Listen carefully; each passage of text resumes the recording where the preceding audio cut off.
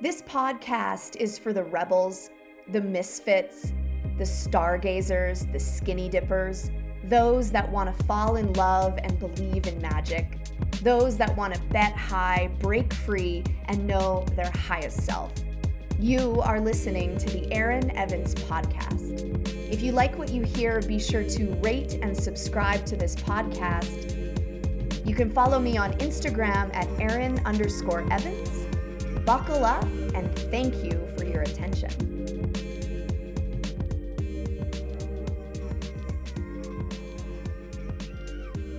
I am with Shauna Lamb, and her and I share an affinity for short shorts, advanced yoga postures, comedy clubs, Maya Angelou. We love poetry and deep conversations. Shauna is a yoga teacher. She runs a yoga school out of Lethbridge, Agni School of Yoga. She is well-versed, well-educated, and her and I are going to talk today about alcohol, its consumption, and addictive patterns that we found in ourselves. Both Shauna and I are not completely sober, and the intention of this conversation is to get clear on how we drink, when we drink, and why we drink, to figure out if it suits us and if it's time to make some changes. Welcome to the show, Shauna. Thank you for having me. Thank you for the generous introduction. This is a conversation that I've been wanting to have for quite some time. And Shauna, the reason I wanted to have it with you is because you've danced with sobriety, you have a dark sense of humor, and you always have some truth bombs to add. What's fascinating about alcohol and its consumption and the history of alcohol is that in Canada, the French traders began to exchange alcohol to Indigenous people in exchange for fur. And the decision to do so was divided. There were those that supported the trade and those who denounced it as dishonest because of its devastating effects. There were chiefs and leaders that demanded they stop trading alcohol, yet commercial competition won over good intentions. And the impact of these dubious gifts were lax boundaries, overgiving, and addiction. And I can speak to alcohol through my limited scope, but what alcohol does is it keeps us in a closed society in which we lose agency and choice because we give our power over to a substance that negatively impacts our decision-making, changes the structure of our brain, leads to craving and addiction, and makes learning really challenging. But the other side is it lets us fit in, makes us feel comfortable, and lighthearted. What is your stance on it? Thank you for that context, that thoughtful context, because as I contemplated over the past week or so, once we decided to chat about this, I started looking into things a little bit and ended up asking myself questions I really hadn't before.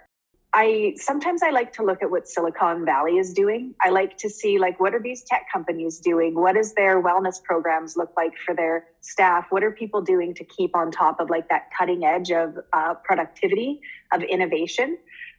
There's a show called Silicon Valley, and there's this episode where the main guy or one of the head guys has a blood boy. And so he gets a blood transfusion every week from this like young, fit, athletic guy to help him stay young, to like replenish things. And I'm just like, oh my God, this is a thing.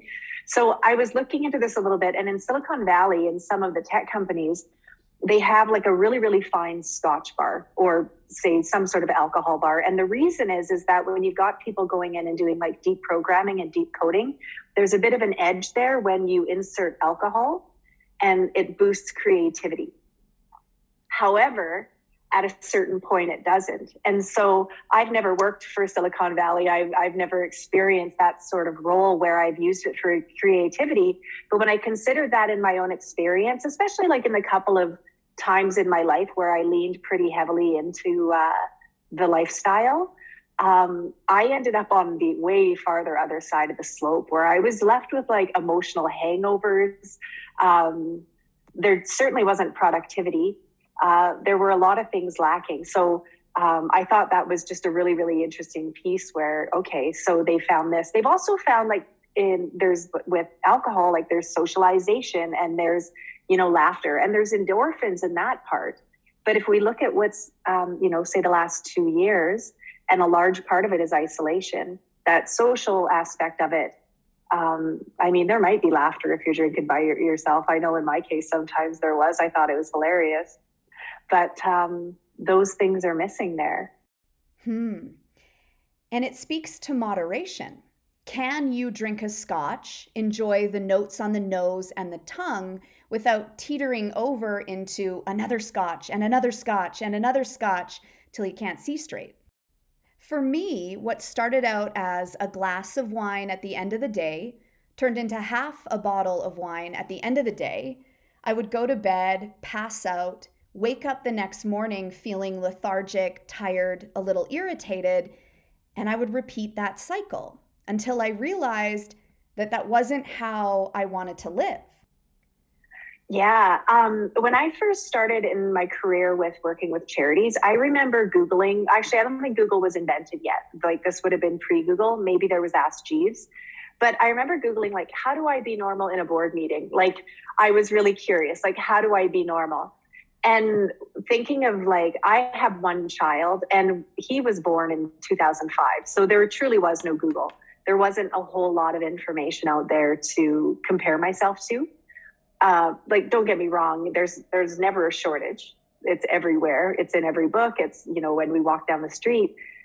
But it certainly wasn't the rhetoric and the culture that we're immersed in nowadays, where it's like, mommy needs her happy juice and I drink because of the kids and that sort of thing. And so with my experience, it's actually quite similar to yours, where when my son was, you get over that hump of them being absolutely like helpless and a total liability. They're just like this gorgeous little blob. They can't move. And then it's almost like some time opens up and it's like, well, what do I do with this time?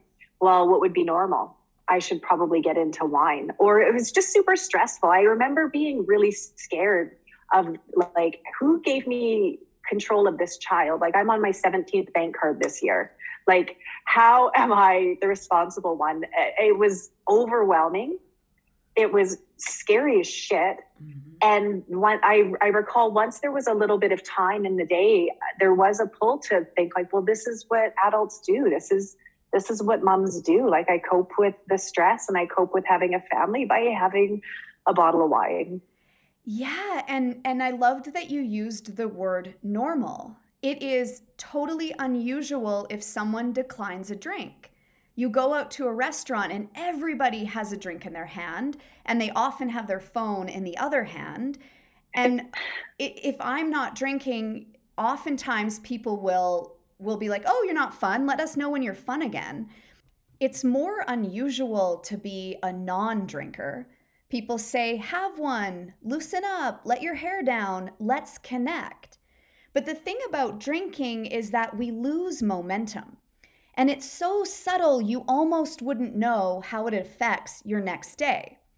But in a lot of self-development work, they talk about that 1% and how if we can be 1% more clear, 1% more focused, the long-lasting effects it'll have over the trajectory of our next few years.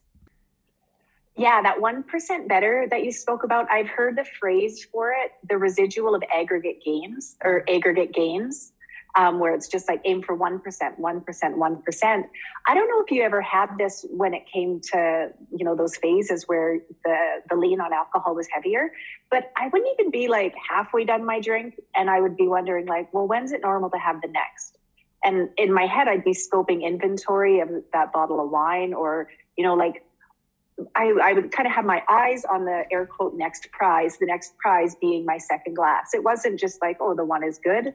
It's just, I was always a little bit in the future. Oh my God. And what a beautiful articulation of what the yogis call suffering. And it looks like enjoyment. It looks like pleasure. It looks like a one night stand. It looks like feeling sexy for the night. But what it is anticipating a feeling that will be in that next cocktail, that next glass of wine. There was a part of it where like things would start to get foggy. And so, I mean, everybody, I don't mean to like paint a broad brush. I was going to say like, I can be in my head sometime, but also like everybody can, we all have heads, we all have minds and brains. And so, you know, there's that lack of inhibition that comes with the bit of drinking. And there's also that lack of like being so control of driving the bus, where sometimes that feels like a big relief and a big reprieve. Like, oh, for goodness sakes, as funny as I think I am, for once I don't have to be like 100% in it. However, I can't guarantee what the environment is going to be like the next drink. Yeah, I don't know like which Shauna, but I don't know what lies ahead. On the one hand, I want to be in it. You know, this one is making me forget my worries, and this one is making me relaxed, and this one is making me a little bit more extroverted and cheery, or whatever it is. And it's almost like the next one promises to be even better. Oh, well put. The lights are on, but nobody's home. And people talk about this blackout where they don't know what happened after they were at the restaurant, but now they wake up in the morning and they're in their own bed or someone else's bed, and they're like, how did I get here? And that to me is very frightening. That to me is really reckless, that I would give over my consciousness to a spirit. The term for alcohol, spirit, was derived or has been interpreted as, when we drink, we let our guard down, therefore evil spirits or our lesser desires can drive us. Yeah, I've heard that analogy. And one of the things that comes to mind is, maybe this resonates with you, but that waking up the next day where things are foggy, whether it was a blackout. I've also heard the term brownout, where you can like put together 8% of it, but not 100. Like there's a little glimmer. But I would have the tendency to feel shameful about something, but not really actually knowing. I just assumed I did something awful and terrible. Oh, I know. And I've no evidence. I just thought it. And you have this feeling in your gut that something didn't go exactly as planned. I've heard people call it hangxiety, where they wake up the next day and have a perpetual feeling of anxiety of what happened and what's about to happen. Mm-hmm. Yeah, I've heard it called the booze blues. You spoke to how like now you're at a point where you will like imbibe occasionally, and I'm definitely at that point now, and I can't say how many times a year it is, but we'll say it's 3. So if it's like really special company or like a celebration. But I certainly had, I think it was 3 or 4 years where I was like staunchly sober. This would have been, we'll say 2015.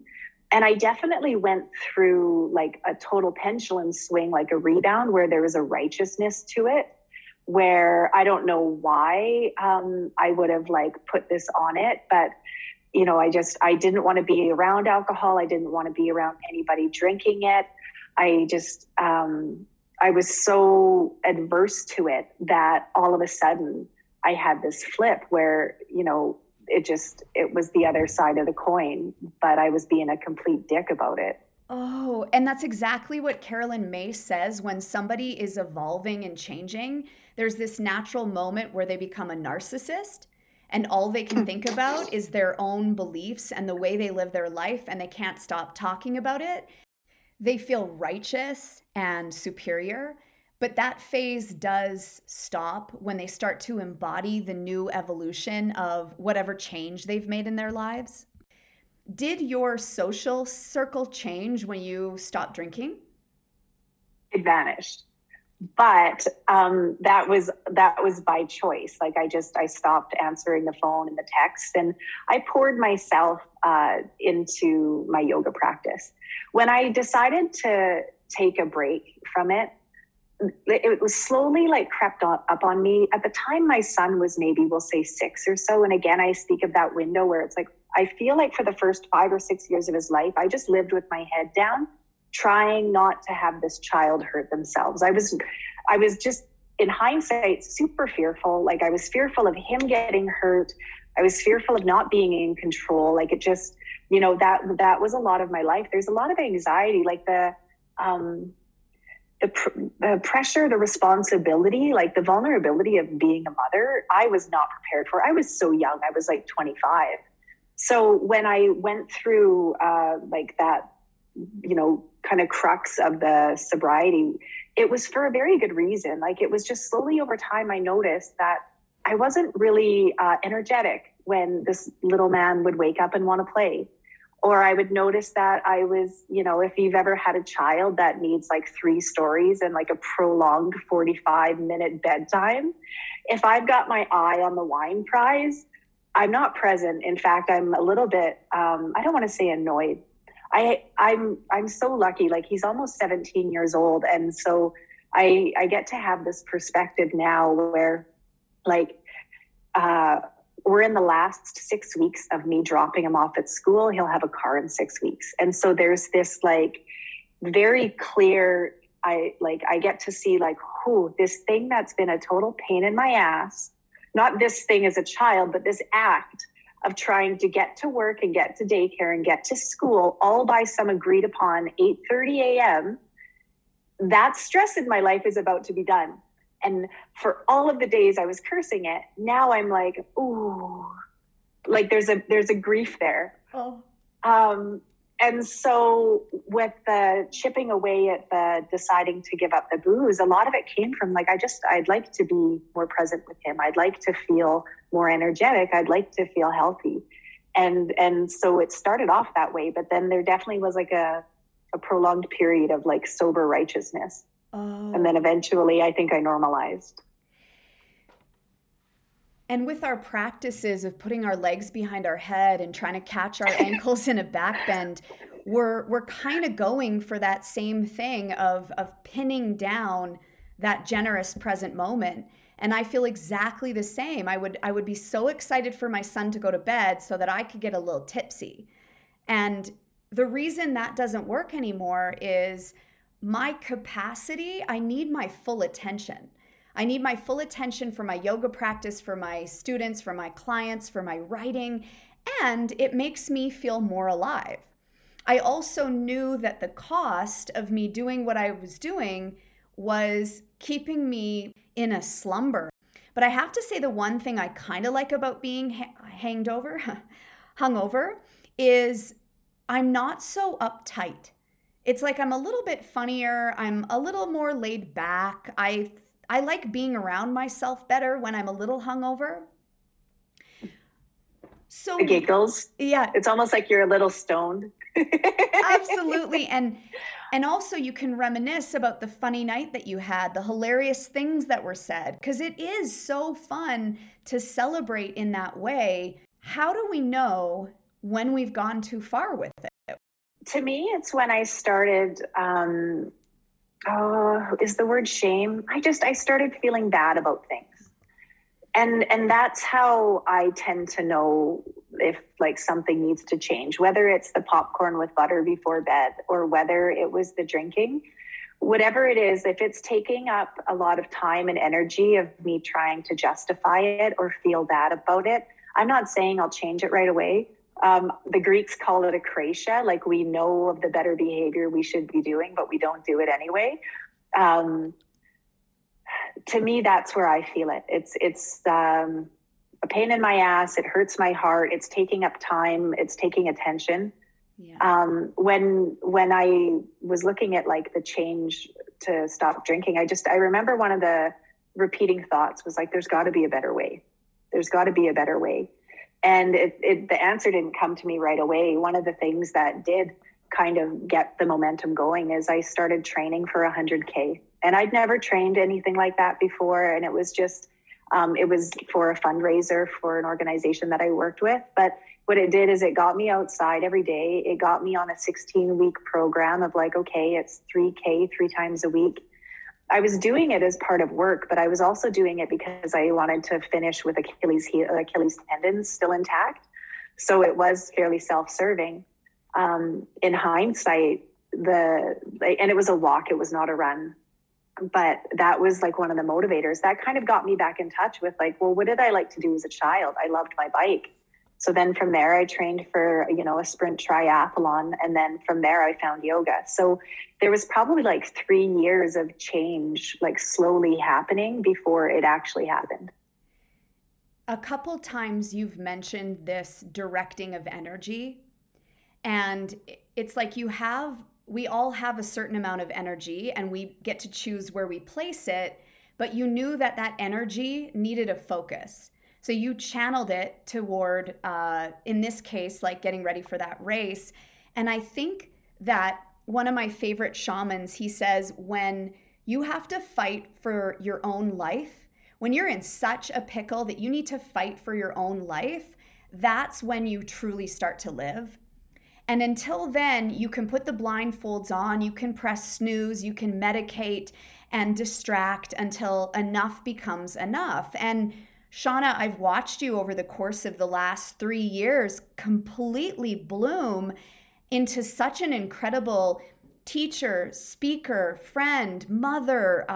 You're so respected because you don't do what you did when you became a non-drinker. Like, it's not like you're like, how do you know someone's a vegan? Well, they'll tell you. It's not in what you say, but it's in how you act, and that it's not because you're better, but this is a better way. Oh, wow. Well, thank you. Yeah. And I mean, this will sound cliche, but we're all on our own journeys. Like, even when I was training for that 100K, I didn't mean for any of this to happen. It's almost like the Graces threw me a bone and they're like, all right, we need to sort this one out. I don't know if this is common with you, but like now when there's an occasion and it's like, I'm going to have some drinks, this is really a special time. I really want to connect with this person. I count it as a 2-day write-off because I know the next day I'm not practicing. I'm probably not practicing because I feel impaired still. Like I don't feel like myself. I'm not in my head. If I were to practice, I'm air quoting, it would be like a very like casual. I probably wouldn't. I wouldn't do headstands. So I don't like the way that my freedoms come off the table with it. So a few times a year, absolutely, let's do it. But I don't have that default mode to pop into like Friday night wine because I feel like I have less choice when I'm rolling that way. Less choice in that I will likely go toward the food that doesn't serve me but will take away the ache in my tummy. I'll likely be chronically texting people to check in and make sure I didn't do something silly. And that's exactly it. I've heard people say that Mysore yoga is practiced really early in the morning because bad things happen late at night. And both you and I were a part of the 5 a.m. club for a while. I know you have a full-time job, and in order to fit your practice in, you had to set your alarm at an unorthodox time. And for me, it's the exact same thing. As if I want to be doing this level of practice, it's not about the shapes, it's about the attention required. And I know when I'm a little fuzzy, I'm less interested in Surya Namaskara A. I'm less interested in lifting my arms above my head, Yan. So for me, that practice, that discipline of yoga has been such a remedy for my habitual ways of numbing out.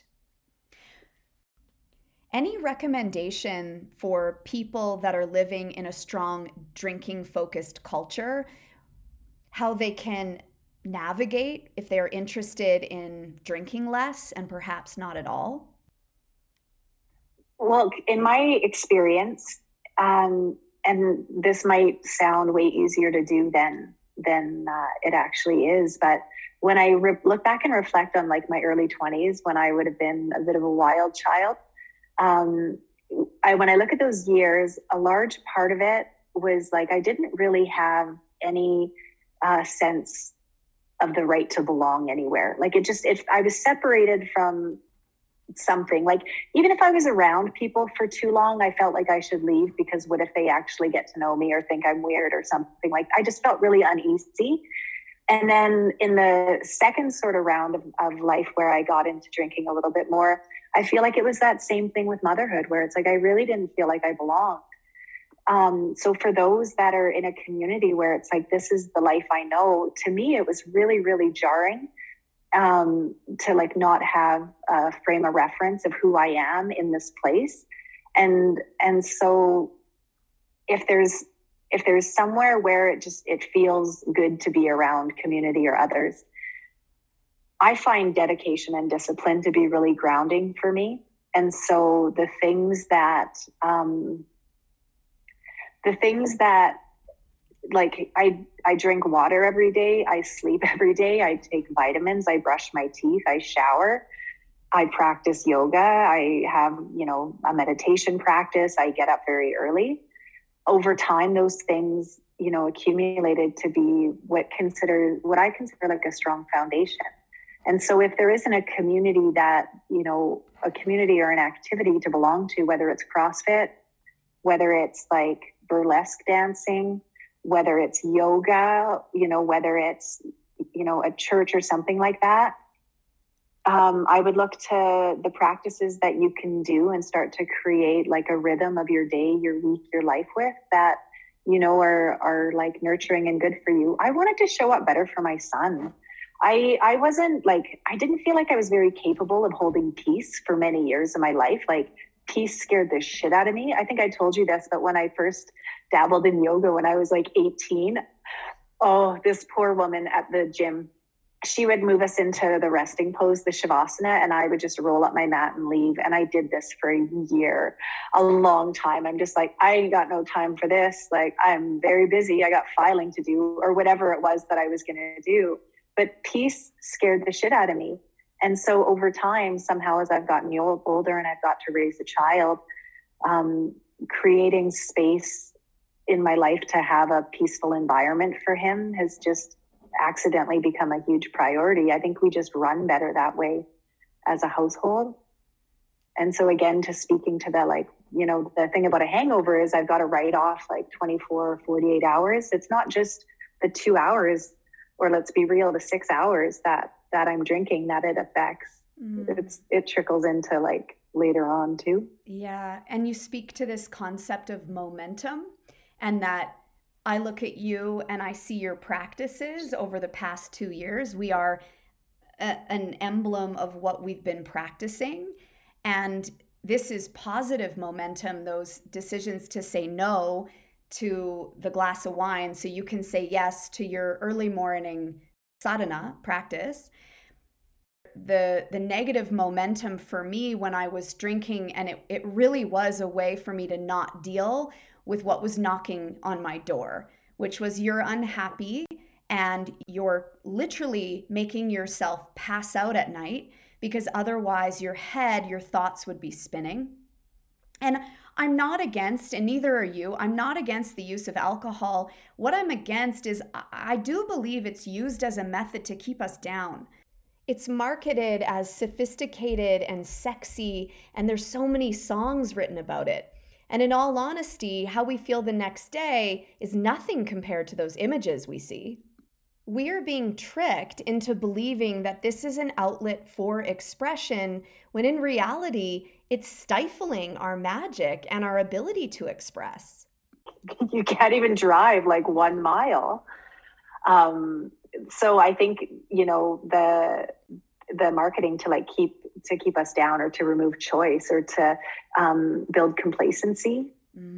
I see that for sure. And again, this isn't something to like harangue anybody, and it's not against like, drinking whatsoever, or drinking like as a mother. I can only speak from like my direct experience, but locally in Lethbridge, and I'll speak to like the last 2 months in particular, there's been people close to me that have gone really far in the addiction cycle. Like I've lost people. And so I don't know when it changes. I don't know when it changes. I get to work with a group who is brilliant, and they're master's students and doctors where they study addiction in our community. And they know, like, the people that proper research, like with clinical papers and everything, the people with the letters after the names, it's known why people have addiction, whether it's trauma, whether it's like all of those things, but they don't know why some people get to climb out of it. And so this is where a lot of them are saying the money for studies needs to go. So it can be fun. It can be, a blast. Sometimes like things are just stressful. And like you said, the fun thing about being a hangover is like, I don't have to deal with, things because everything's a little bit funny. But at what point is it like, oh man, this got away from me a little bit? Yeah, and they call an addiction something that almost works. And we don't get to control that razor sharp edge of, oh no, I'm drinking every single day. And you can be functioning and society actually applauds you. Whoa, weren't you drinking till 5 a.m. and here you are at work the next day? What a legend, man. And and I agree, like I am a proponent of anything that actually sparks more joy for you. And it can so easily tip over into the side where it's not you reaching for the wine so much as the wine reaching for you. The moment I started to realize like I'm halfway through drink one, when I'm thinking about drink two, I'm just like, like I'm always in that constant state of like yearning and wanting and craving, but I've got everything I had hoped for in that one hand, in that one glass. But how is it I've got one hand on it and I want the second one as well? I remember meeting this fabulous woman, and I sat down next to her at the dinner table at a friend's wedding. And she looked at me and she raised her glass and she said, "Let's get drunk and become somebody." And I think that kind of I do become a different character. And so that's what's kind of fascinating about it. But you nailed it when you said I just don't know which Shauna is going to show up. And that's where I want control. Who is your biggest inspiration? Drinking inspiration? When you mentioned that woman, right away, I just thought of like, I'd have to Google like how to be fun to, be drinking at a party at this point, like almost like how I was Googling like how to be at a board meeting and be normal, like how to be like a fun, inspirational drunk. I don't know if I necessarily had an inspiration, and this doesn't like feed well into any sort of talk of not encouraging drinking. But when I was like 19 through 23, I worked. I've always loved to work. Like I like the purpose. I like a goal. I like to work towards things. So when I was young, I worked at a salon in the day, 9 to 5, and then I waitressed and bartended 5 nights a week for whatever, like another 30 hours. So I'm working these like 70-hour weeks, and I'm meeting like friends in the salon, and it's beautiful. I show up hungover and they give me pedicures and they do my hair and makeup so I can go man the desk. Like what a life. And then I go to my job, and at the time, like I'm just like smoking at the till, typing in orders, not even washing my hands before serving drinks, probably like putting a smoke on the tray in an ashtray while I'm delivering them. But I got to meet really, really amazing people. So not that it was an inspiration, but my early years of like partying and that, generally when we would go out, we'd go to the bar, but somebody we were with had keys to a bar. So for the muggles, the bars are done at 2. For us, they're not. We've got like the pick of the bars to go back to, and the cleaners come at 7. So we go, we play pool, we karaoke, we leave like $1 for each drink, 8, like LOL. We've got free reign. So it's not that it was an inspiration, but it was just like, it was a really fun lifestyle until it wasn't. Mm. And for those of you listening, you probably know what a muggle is, but a muggle is someone who doesn't believe in magic.